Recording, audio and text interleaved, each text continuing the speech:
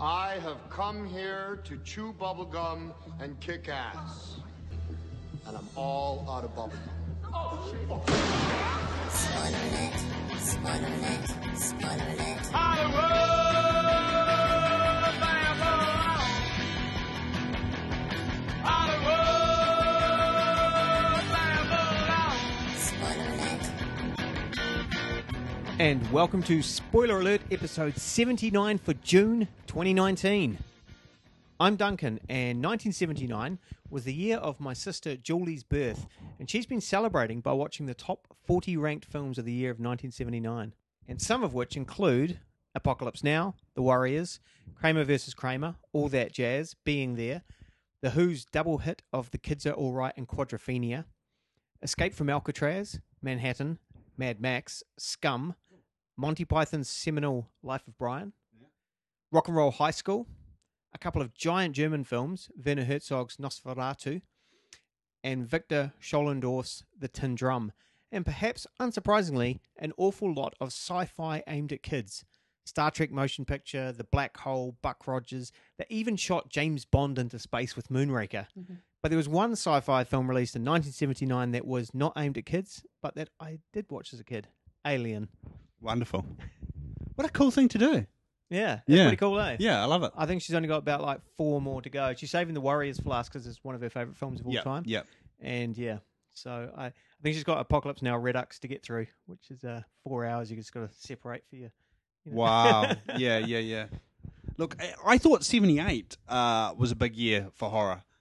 Well, 79 gives us the granddaddy of space terrors, as Duncan said, Alien, the first of the seemingly endless Amityville horrors.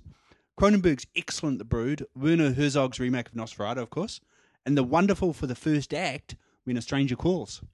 But as we move away from the big hitters, there's lots of grubby delights to be found in the disreputable shadows. There was still life in the nature run amok subgenre, as proved by the hilarious Killer Bear film Prophecy, which I think I've spoken about before. Yep. Up from the depths, and the ridiculous Ty Jaws knockoff Crocodile. Lucio Fulci also gave us sharks, memorably, in Zombie Flesh Eaters. Fantastic. I love it. On TV, we got Tobe Hooper's Superior King adaptation, Salem's Lot. I got to watch that again, eh? I have so many memories of seeing that on TV, you know? Yeah. And for real cult horror fans, this was also the year of The Visitor and Tourist Trap. Right. But as usual, I need to pick a favourite from this tidal wave of terrors. And I'm going with Don Coscarelli's trippy cult horror fave, Phantasm. Yeah. Apparently inspired by a dream, Coscarelli's film is dreamlike, which means often disjointed. But it also means it's chock full of odd, inventive moments, and it feels like an Italian film, not the slice of all-American terror it is. I still can't tell you exactly how the plot works, but I will never forget the towering tall man, the Jawa-like dwarves that drag victims back to their hellish otherworld, and of course, most memorably, the spheres. Chrome softball-sized balls that fly through the air, attach themselves to your head, and then drill through to your brain. Such marvellous creations. It's excellent. Phantasm's fantastic. Yeah, I love it, eh? Such fun. So, what have you been watching this month? Well, I've watched a few. I wanted to mention 2 films that I watched this month because they're kind of connected. Both of them are based around pilots. The first was Dark Blue World. Czech director Jan Sverek adopts an unusual tone. A successful but curious mix of like rose-tinted nostalgia framed by a dark prison story. As a Czech pilot held captive in a Soviet prison in the 1950s, reflects on his lost loves and heroics defending England in the air above the white cliffs of Dover in World War II. It is refreshing to see the Battle of Britain through foreign eyes, and while the love triangle is worryingly familiar riff on Pearl Harbor, released the same year, some of the cast help the characters come alive, especially Tara Fitzgerald in particular does a very good job of conveying her conflicted emotions as she becomes trapped between the affections of the 2 lead characters, while ghosts of her past cast a shadow across her house. Perhaps the reason to watch this is for the excellent aerial sequences, the soaring charm of the golden age of flight, and the dogfights that put you in the cockpit. The other film is 1979's The Great Santini. Robert Duvall's portrayal of the title character, and the same year he gave the world Colonel Kilgour. The Great Santini, the character, is an eccentric, verbose, and pathologically competitive pilot. When he is reassigned from exotic locales to a small-town base in the American South, his long-suffering family have to navigate his rocky personality and meet his demanding expectations. The film has some outstanding performances. In my opinion, a career best performance from Blythe Danner as Lillian, the great Santini's wife. She has terrific chemistry with Duvall that it's so believable she would be seduced every time by his unusual charm while being strong enough to challenge his flaws. Michael O'Keefe does a great job being the central object of his father's obsessive competitiveness. The basketball scene where son finally challenges his father's dominance has entered into writer's folklore thanks to William Goldman's Adventures in the Screen Trade, where the legendary screenwriter waxed lyrical in his appreciation for the character development shown to the viewer through the competition. It reminded me of the most powerful father and son conflicts in Denzel Washington's Fences, especially because it's in the backyard as well. A macho patriarch clinging on to his fading superiority over his offspring. And what rings most true is how the abusive explosions that happen in the film don't shatter the family, but it's kind of part of a cycle of this household. So these devastating fights are apologized for and absolved, and then kind of, or just not really talked about the next day, and then just back into the harmony until the next flare-up. And narratively, the great Santini goes to some surprising and dark places, and the performances led by Duvall make sure we really care about this fracturing family. Yeah, it's worth checking out if you get a chance. Oh, cool. Yeah. No, I haven't seen it. Yeah. And what about you? Well, I saw Godzilla 2, King of the Monsters. Oh, right. Thanks to the Baron Devon. I like the first of this new era of Godzillas. It sure had its flaws. The humans had less character than the kaiju a lot of the time. And they also had the ability to be wherever in the world the plot needed them to be at any moment. But Gareth Edwards directed the film with an eye to scale and wonder, a skill he brought from the breakthrough monsters and would take on to Rogue One. But not everyone liked Godzilla, I understand that. The most common complaint I heard was that there just wasn't enough Godzilla. Mm-hmm. Well, if monsters you want, then Monsters is what you get in the sequel, which has Ghidorah, Rodan, and Mothra to the mix, as well as a host of like lesser beasties that thankfully get lesser screen time as well. And I assume those were ones that were created for this film, not taken from previous, and it shows because they just don't look as much fun, you know? Right, yeah. But alas, more monsters does not make for a better film. In this case, it makes for a far worse film. To be fair, the problem's the script, not the kaiju. The scenario is one absurdity after another, with our protagonists finding themselves in overblown harm's way every 20 minutes or so, as titanic beasties thud and stomp all around them. And yet, we as an audience know no one important is going to die. Yeah. It's loud and hectic, but all so meaningless, without any of the occasional beauty and artistry of the first film. It's so repetitive that I found my mind wandering to such questions as, why can Ghidorah chase down a supersonic jet, and yet it takes him a while to catch up with a Humvee in the film's end?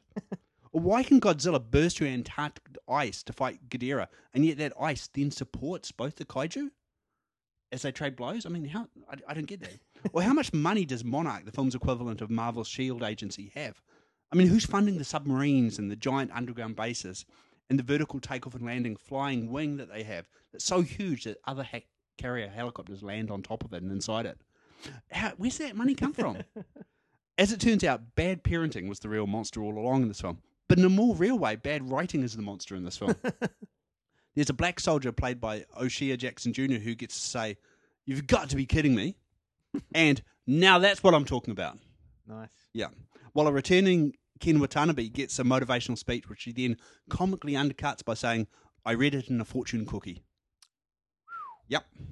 A major character flip-flops nonsensically several times, and Charles Dance plays a ridiculous eco-terrorist, but somehow implausibly wrings a little bit of dignity out of it all because of an ability to make horror dialogue sound better than it should. There's almost nothing to recommend about this film, I've got to say. It's dumb, it's loud, it's repetitive, and it's so long. There's a pilot who gets this great ridiculous death scene, which made me laugh out loud in the cinema. But other than that, I was bored, which is something that should never happen in a film with the word Godzilla in the title. That doesn't surprise me. You know, it's exaggeration, but you probably couldn't pay me to go and see these films. I just don't care about Godzilla. I don't care about giant monsters. I've realised, got to that point in my life where I'm like, nah, I don't think I've ever seen a film.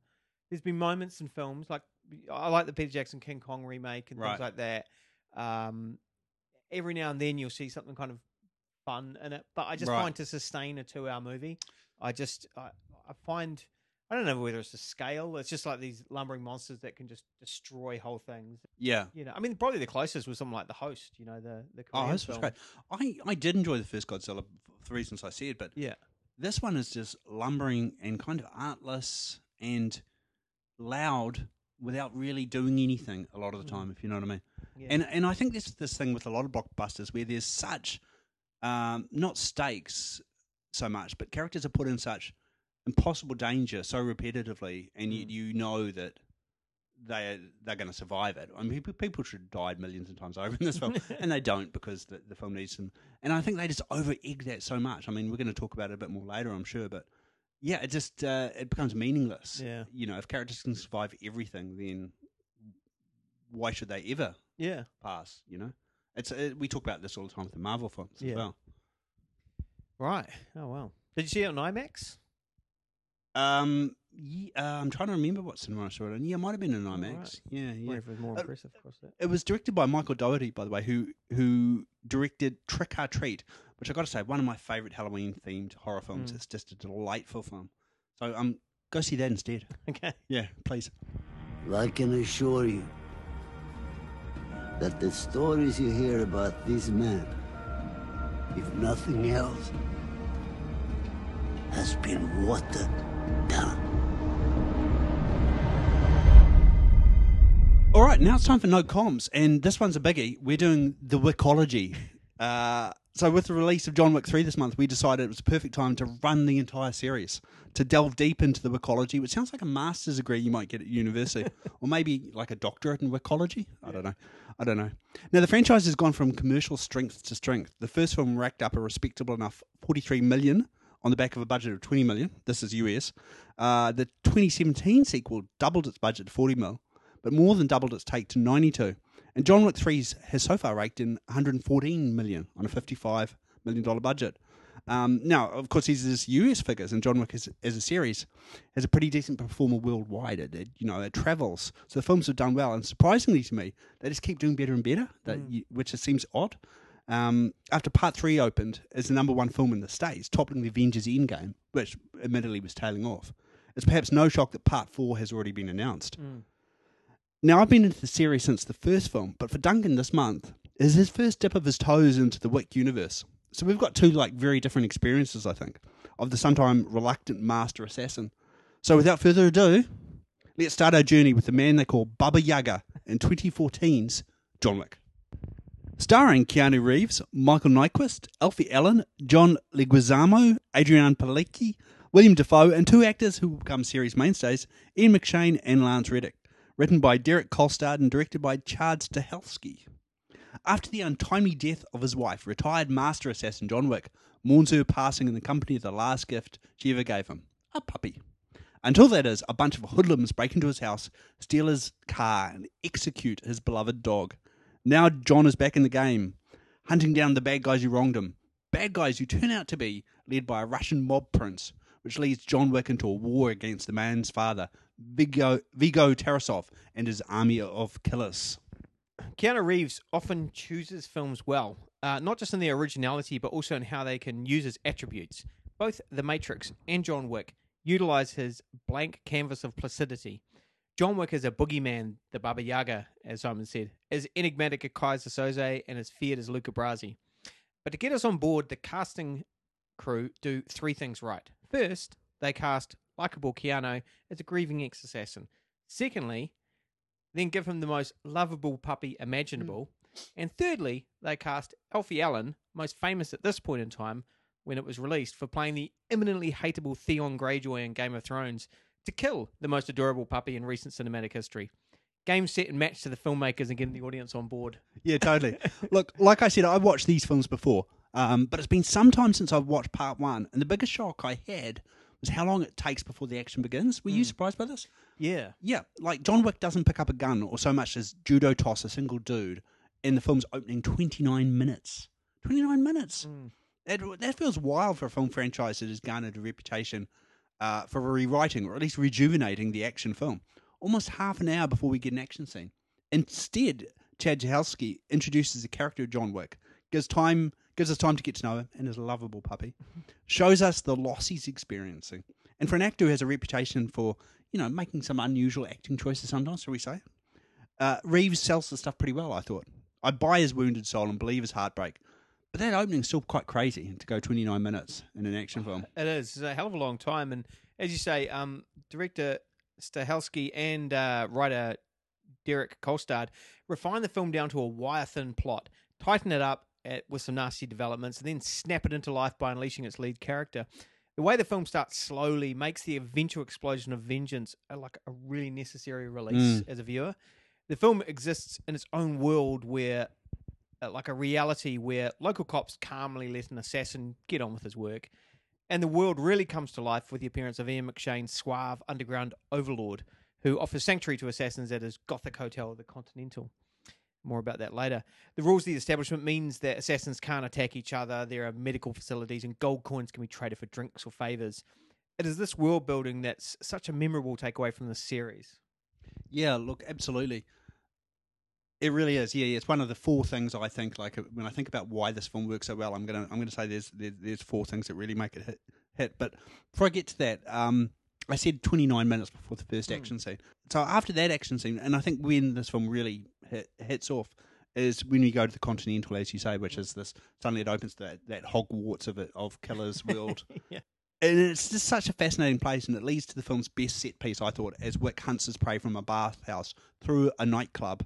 And I appreciate it, obviously, for being so clear and clean. I can see the action without it being cut to shreds in the edit suite or shot in overly tight compositions. I read an interview with Stahelski where he said they had to do that because they just couldn't afford a heap of cameras giving them coverage, or a heap of takes either. And he had this fun anecdote about a stuntman getting killed by Keanu Reeves and then like running around behind the camera to get killed by him again because they just didn't have enough stuntman to be, you know. That's great. Yeah, which I think is hilarious. And I think he's being a little cute here. I think as a stuntman himself, he wants the action to be seen, and it's a very deliberate choice. I don't think it's really a budget choice at all. And really, that would be all for nothing if the stuff that's in the frame wasn't so beautifully shot and so beautifully brutal in the first place. Reeves has this kind of graceful, limber fighting style that's tough and like savagely economical, full of headshots. So many headshots. My favourite is probably when he runs a guy over. This is near the end of the film. And as the guy tumbles over the top of the car, he shoots through the roof of his car to make sure he's dead. Yeah. That's hilarious, eh? The dude is such a completist, so thorough. You know?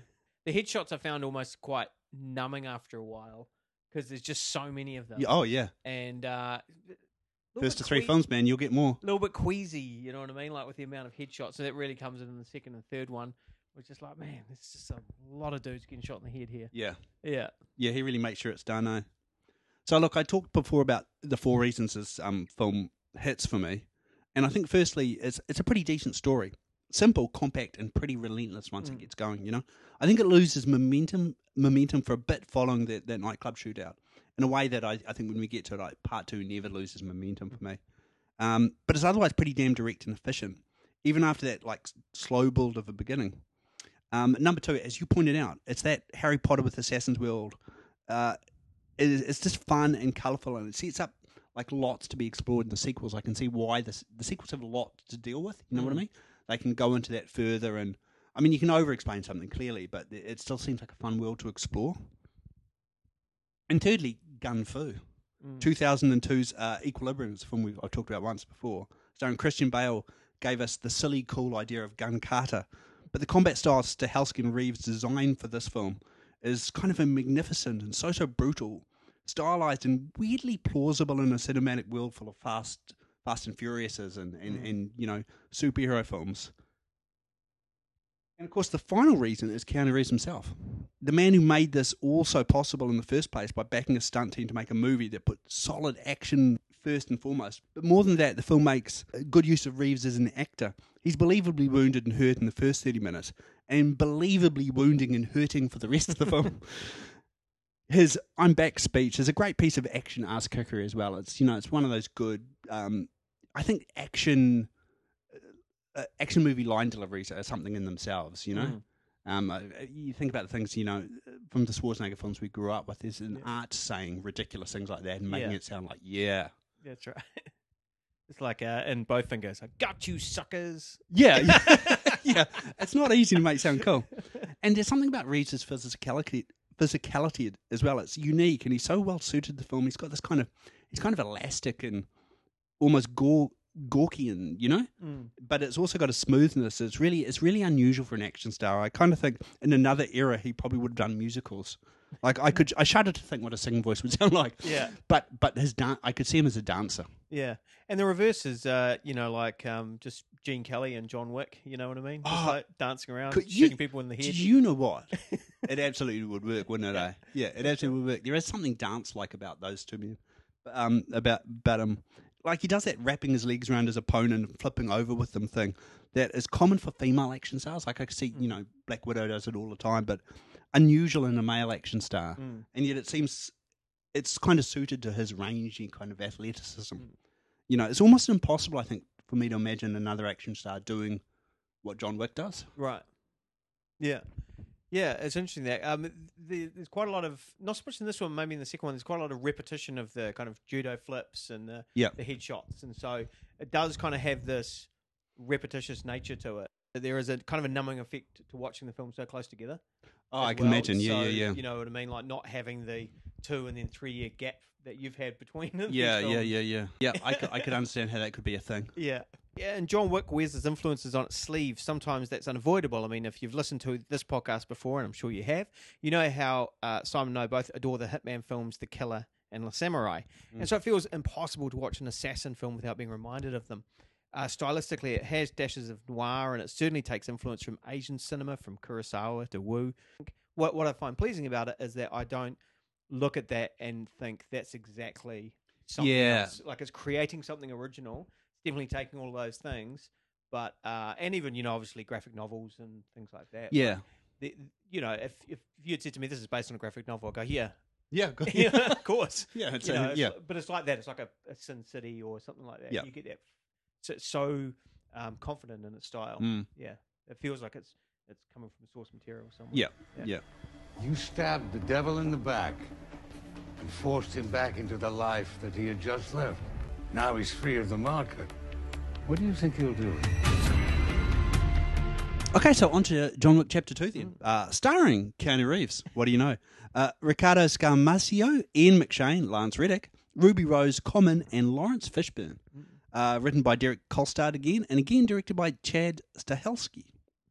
Having exacted his revenge, John Wick reclaims his car and, in the company of a new canine friend, returns to his home to resume his retirement.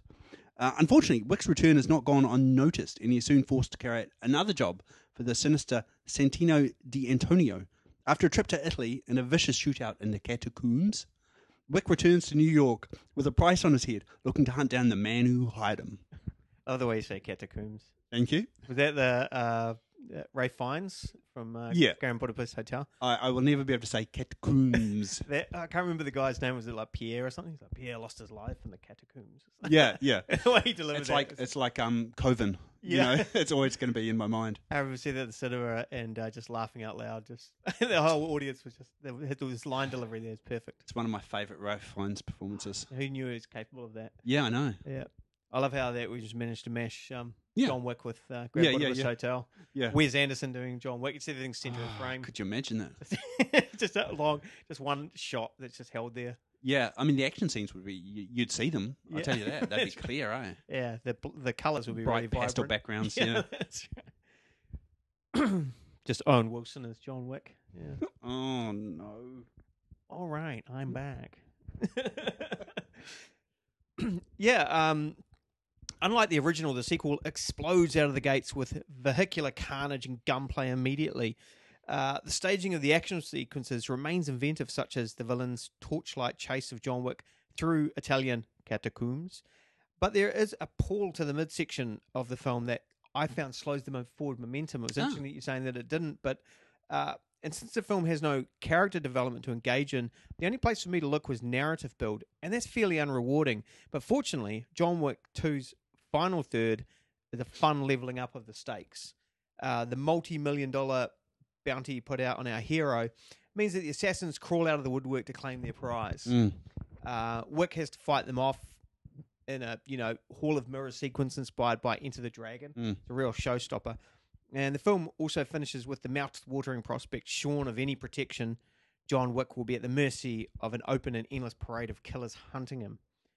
And it's the broadening of the world building that continues to please in the second installment.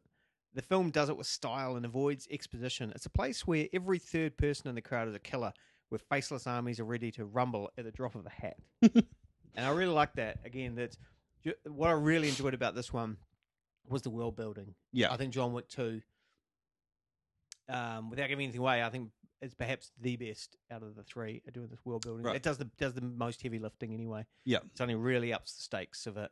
Yeah. Yeah. Look, this one is peak Wickage for me. I love the conceit, as you said, of picking up immediately after the first film with this really great muscular action scene that involves a bruising car chase and then a decent fight scene in a parking garage with some exposition being doled out by the always delightful Peter Stormare. Always happy to see him, you know. Admittedly, the introduction of Santino, and this is where it slows a little bit for me, and the twist that Wick cannot retire, feels a little bit clunky, I think. Perhaps it was always going to be. But I'm soon over that because we get Keanu Reeves in Rome ordering weapons from the sommelier played by the delicious Peter Serafinowicz. I love that whole sequence.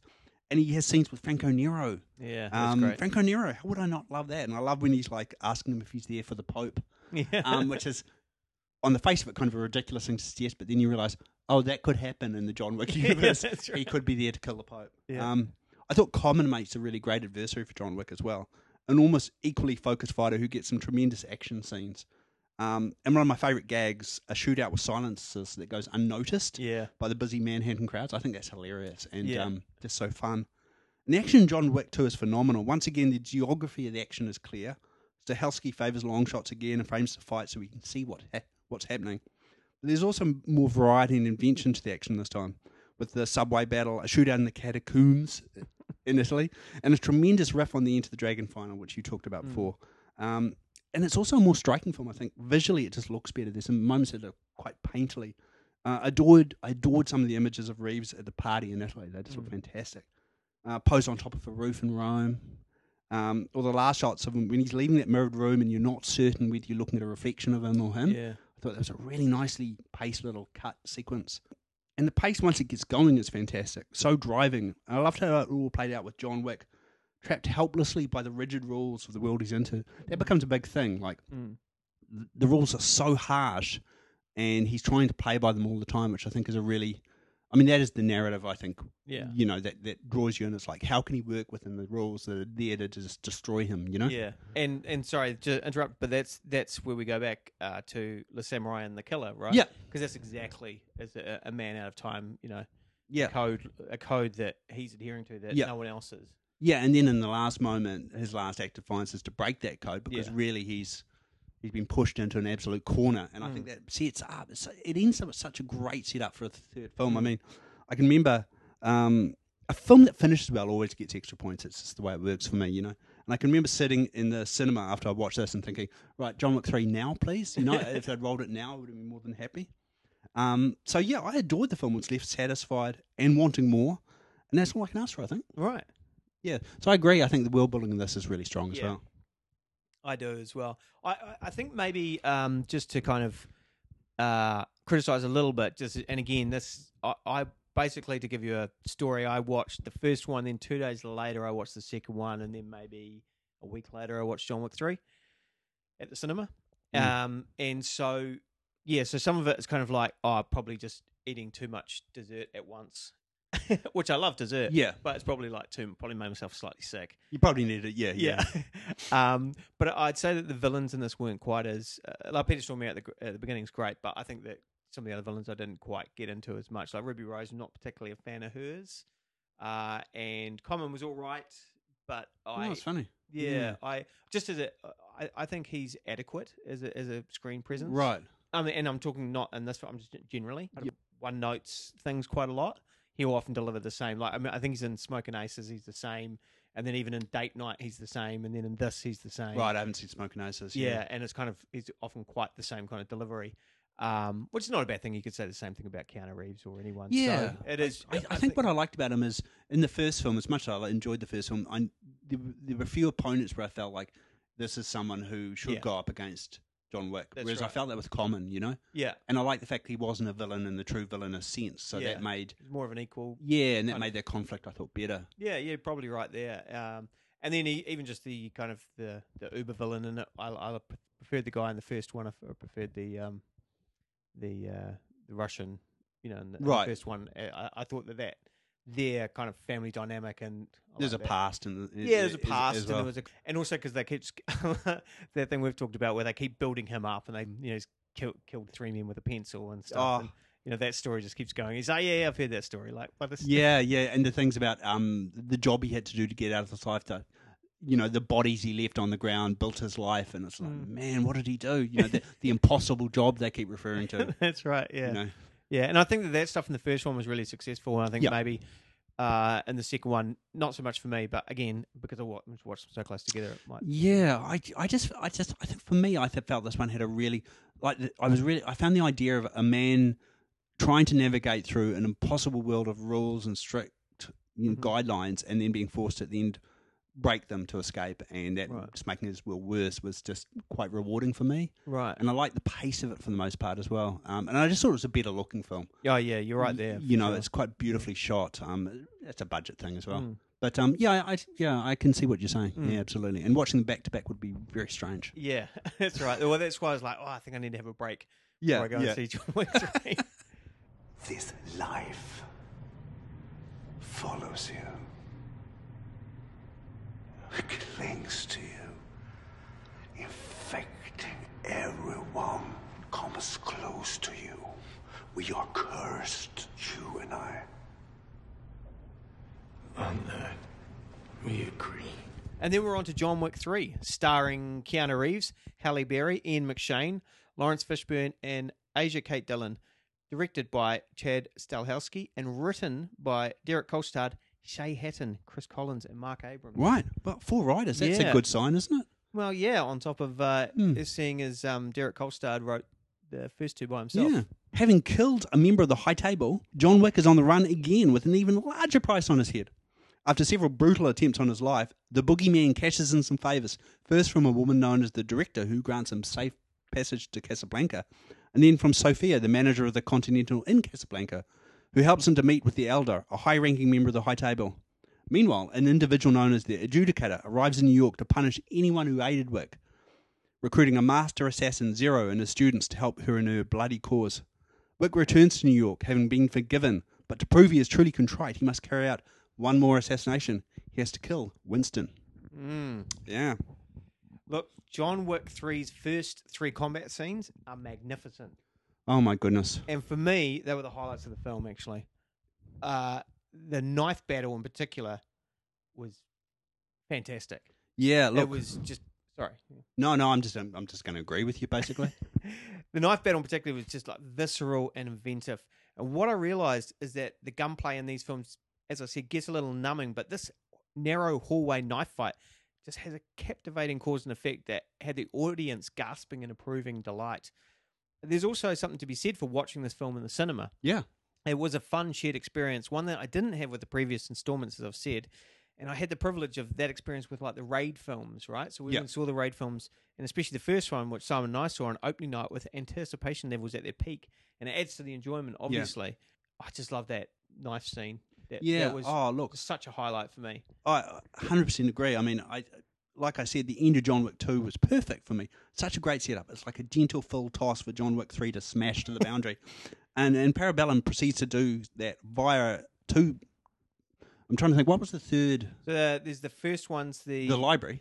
The library with the book, which is fantastic. Yeah, that's fantastic, in which a book becomes this film's pencil. Yeah, and then you've got the knife fight, and then you've got which is amazing. Then it's into the horse chase, isn't it? Right, yeah, the horse that chase. Goes yeah, into that. That's but true. also, I love after the horse.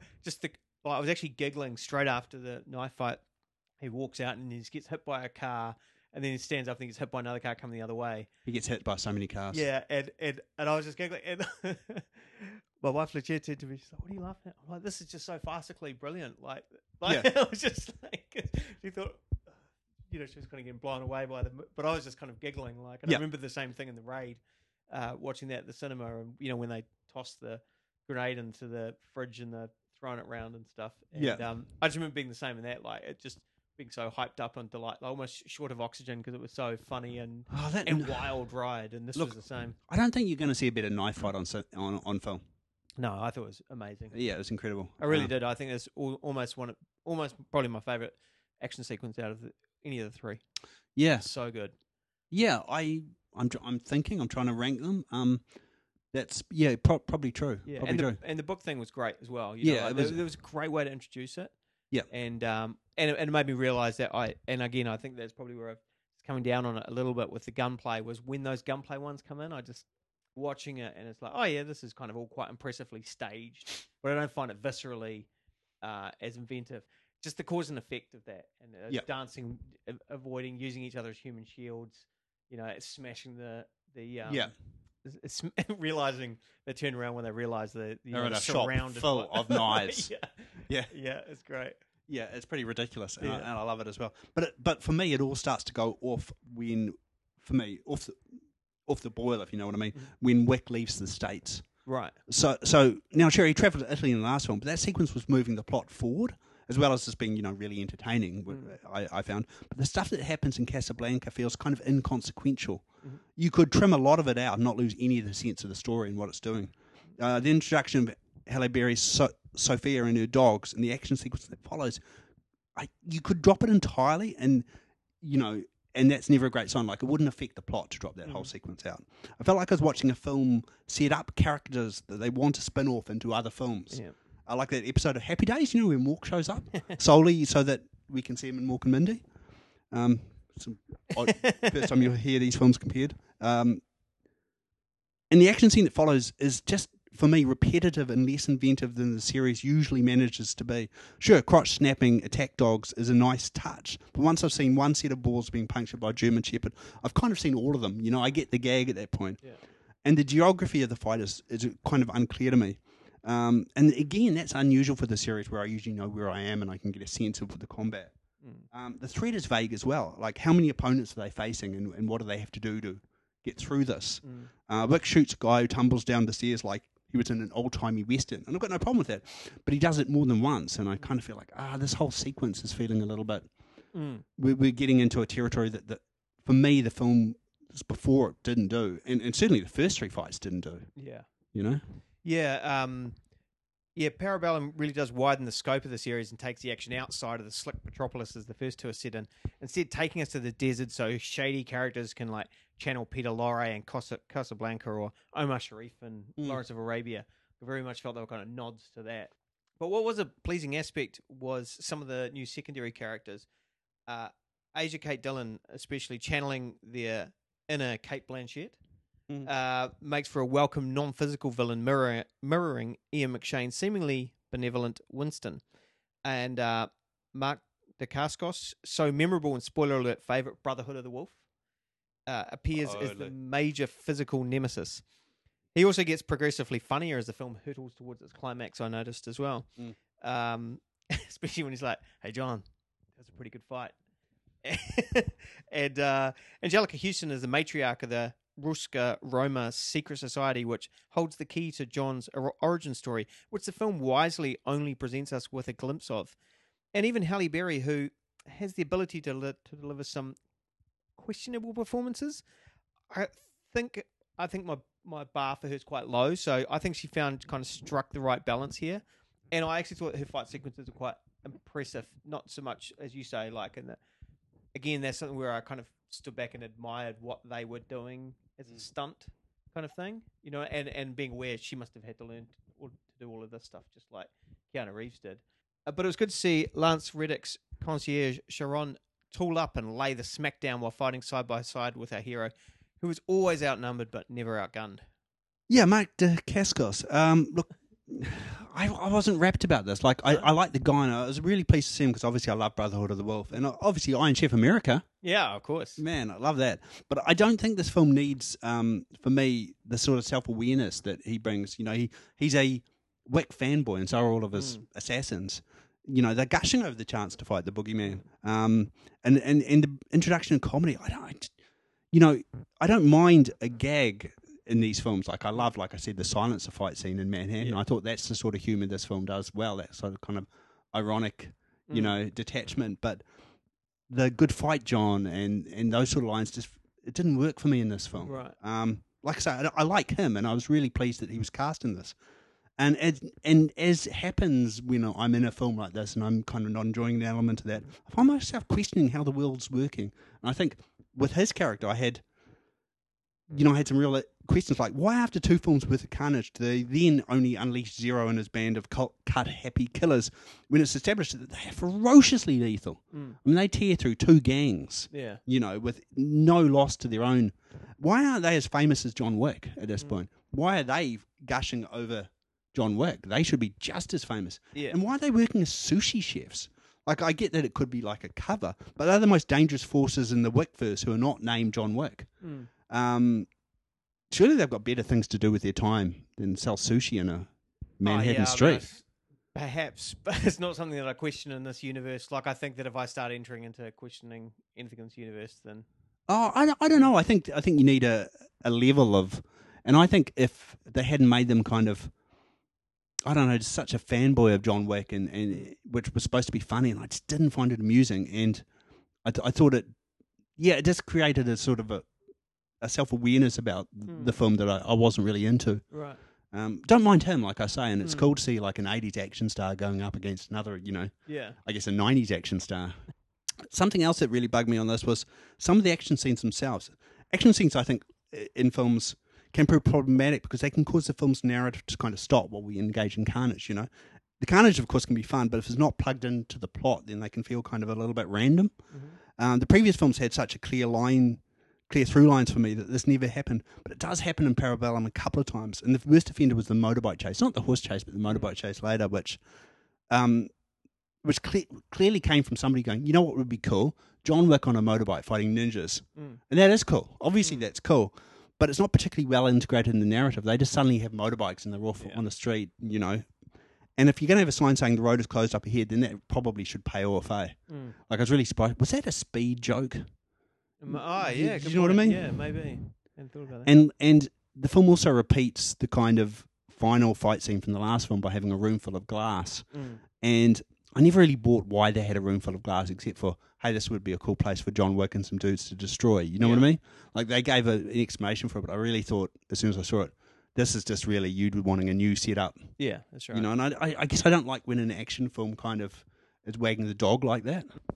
Naturally, the first one has the most visceral character motivation, while in the second and third films, the reason for Wick getting involved become quite murky and contrived. Like, I didn't necessarily like that. I mean, you pointed out made some good points there, but for me, I think both 2 and 3 felt like, oh, we've got to keep contriving why he's in this, why he can't get out, and why he's in this situation. Our hero is shorn of that drive. Instead, he gets roped into events that kind of happen to him, rather than our protagonist making a considered decision to propel the plot forward like he did in the first film. Like in that first film, he actually makes a decision, I am going to do it. And everyone's going, are you sure you want to do this? Yeah. And he's like, yes. Yeah, this is definitely, for me, the least of the Wicks. Right? Yeah, for me.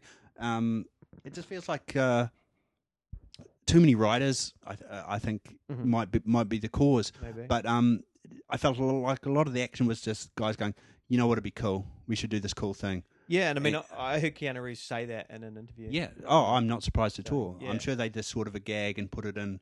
And it might be cool, but I mean, it doesn't feel like it's really worked through to the plot to me. Yeah. And I think they've got their eye on future franchises, and there's talk of a spin-off TV series. Yeah. So I think they're seriously building up other things to do. And I don't like it when I can feel that happening in a film. Yeah.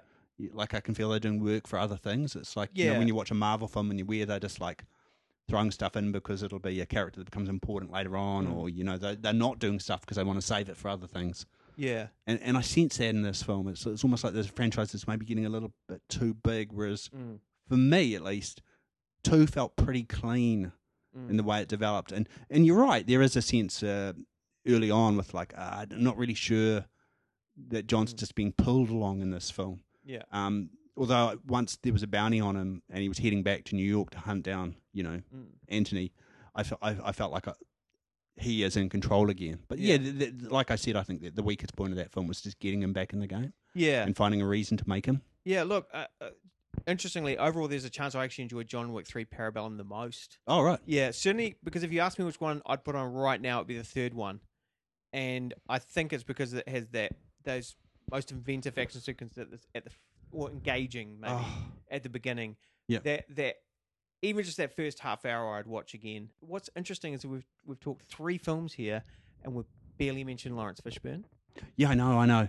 And I think there was possibly a problem for me in 2 Right, as well. having him in it?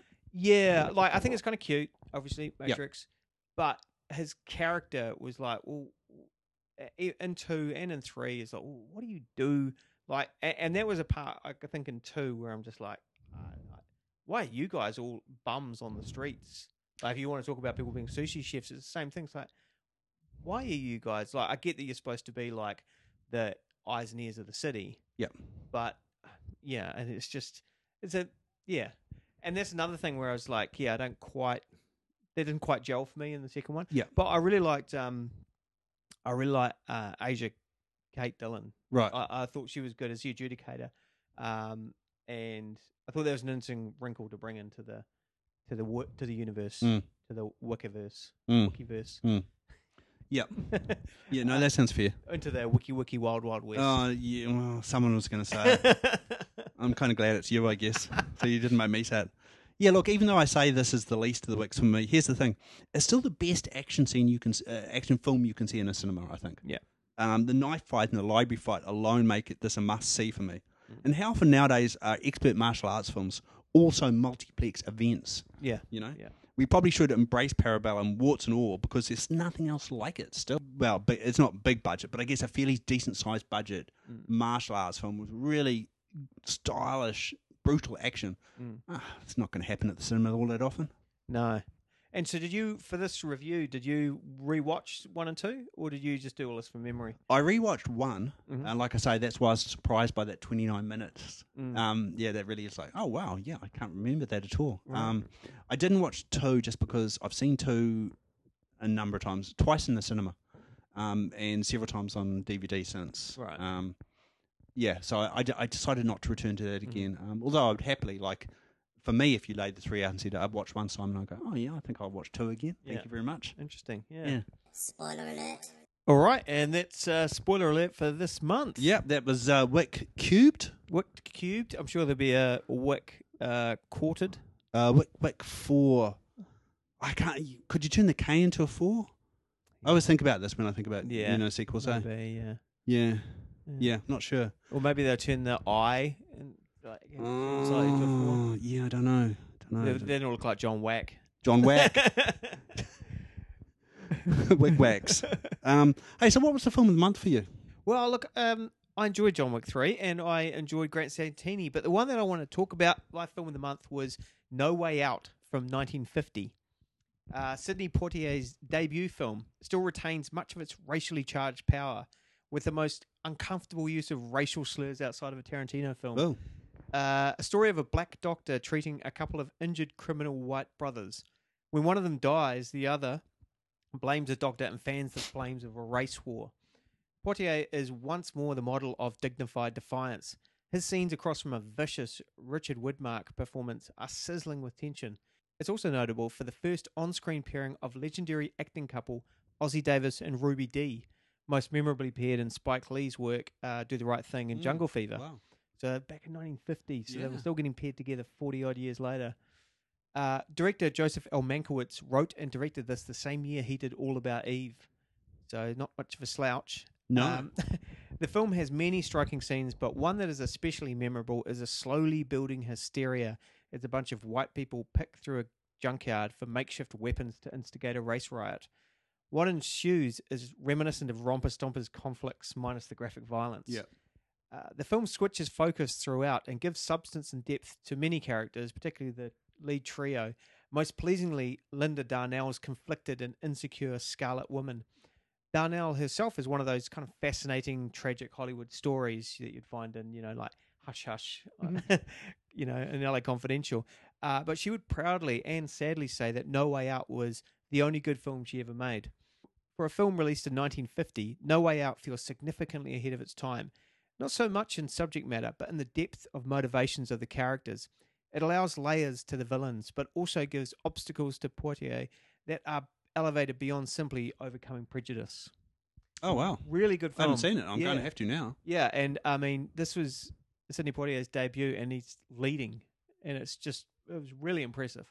really good. So I recommend checking it out, especially for Widmark. I mean, he was a very progressive actor in real life. Yeah.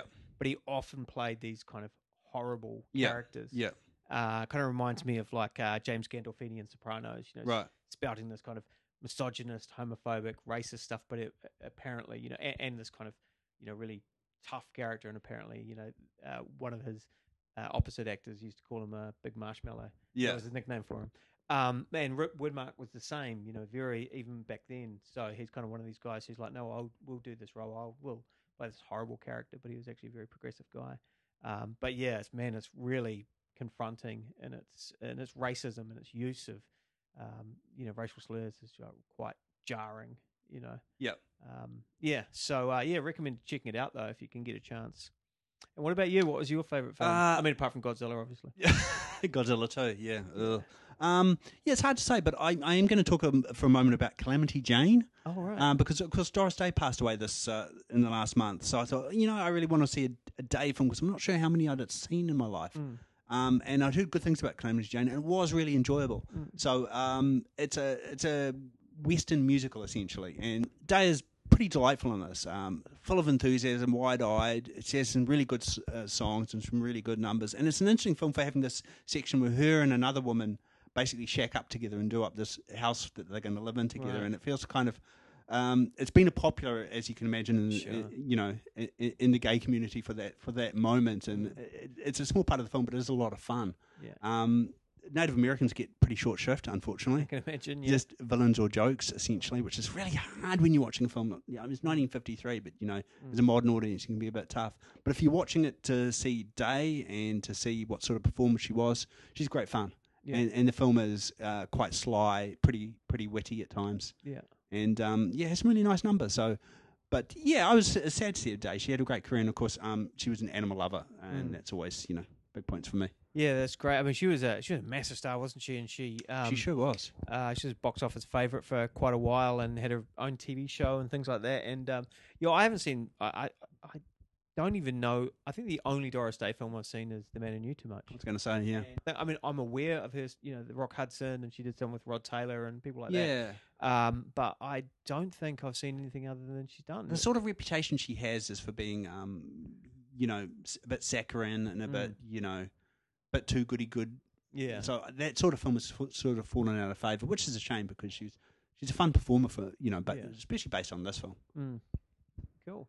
And what's the song we're going out to, Simon? Right. Well, it's I Punched Keanu Reeves. It seemed fitting. So this is not from the Wickiverse, but this is from Always Be My Maybe, which is a Netflix film that came out recently. Has just an amazing cameo from Keanu Reeves. It's the film's fine. I didn't love it, but I love the scenes in which Keanu Reeves shows up playing himself. Yeah. As a real douchebag, basically. It's enormous fun for every minute he's on screen. He's having a moment, eh? Yeah. And it's quite fun watching him have the moment. I was saying to someone at work that I was thinking, like he's in his 50s now doing, you know, he's 52, doing John Wick 3, and I'm thinking, man, it's just, you almost wish he was 20 years younger doing this. And then I thought, 20 years ago he was. Yeah, that's right. 20 years ago he was having a similar moment that he's having now, which is, I guess, pretty delightful. The Reeves Naissance. Yeah, the Reeves Naissance. Well, yeah, I mean, that's the other thing is that he has done so much great stuff. And, you know, he did Speed and he did The Matrix, you know, and that should be enough normally. And then he's having this kind of amazing, it's like a third act almost. You know? It really is. When you consider he also did, you know, obviously he started with Bill and Ted's, but also he did, you know, My Own Private Idaho and things like that. So he did Much Ado About Nothing. You know, people forget these films that he's done. He's turned up, and I actually always remember him being really good in The Gift, the Sam Raimi film. Where he was playing this kind of white trash abusive husband. So he is capable of doing these, like making some really interesting choices. Yeah, my theory is about, you know, when the people say, he's a terrible actor and stuff, it's just that he's so peculiar. And that's right. The problem. When it fits something right, it can be amazing, but it isn't. He's such an unusual performer. Even the way he moves is so unusual, which is why I say it's so suited to what he does in the John Wick films. Yeah. But he's just a weird, rangy, difficult-looking character, and the way he talks is difficult, but if he finds the right role. Yeah. And as a lot of people said, if the kind of the agreeable thing about the Matrix is, well, if Keanu Reeves can understand it, then I can understand it. Yeah. Or more importantly, he's a really good vessel to discover worlds. Yeah. And he does it in the Matrix, and he does it really well in John Wick. Yeah. And that's where that world building thing comes in, because you're kind of experiencing it with him, and there's all these other vivid characters around him, and he's just like, I'm just trying to do the right thing. And there's all these insanely, kind of colorful characters. Yeah. He's a good person to navigate those roles. He's a good foil. They can kind of pour this vividness into these other characters and make them really over the top. And he's just this, he's like a Clint Eastwood kind of thing, where he's in the middle, and you just can have these, like Dirty Harry, can have these wild screaming psychopaths like Scorpio running around him, and he's just like, well, got to get stuff done. Yeah, totally. So yeah, well, cool. That's the song going out to. Thanks to everyone for listening. Yeah, cheers. And we will see you next month. All right, take care. Cheers. Hello. Best believe I punched Keanu Reeves and it was better than any scene you could see in Speed. I hit John Wick and now I'm feeling so appealing. Basically, I'm a god, you could call me Hercules. Best believe I punched Keanu Reeves and it was better than any scene you could see in Speed. I'm telling you for real, I punched Neo. He could duck bullets, but he couldn't duck me. I'm feeling so refreshed, the new sheriff's in town. Check the button on my vest, it's Keanu with the bruise around the Oculus. Now I'm just cruising the metropolis, in my prime like Optimus. Everything is half full, I'm an optimist. Haven't done ish, yet I feel accomplished. Best pugilist, blessed with the iron fist. Strong enough to survive the apocalypse. And any summit I could be on, any point break I could surf with my gi on. Take any fighter, any class, I'ma put you on your ass. Then I'll pee on you peons for eons and eons and eons and eons, etc. Not a tall fellow, but nobody can measure up. And if you want to feel similar to this, all I had to do was cold cock an icon of cinema. Best believe I punched Keanu Reeves and it was better than any scene you could see in Speed. I hit John Wick and now I'm feeling so appealing. Basically, I'm a god, you could call me Hercules. What an excellent adventure. I wouldn't be surprised if Keanu's wearing dentures. I got a high five that can make a man die. I should be with the Justice League and the Avengers. Taking out contenders with glee. Carefree and as happy as can be, low-key. Cause the only thing better than punching Keanu Reeves is the fact that his girl chose me. People keep asking if I'm back, and I haven't really had an answer. But now, yeah, I'm thinking I'm back.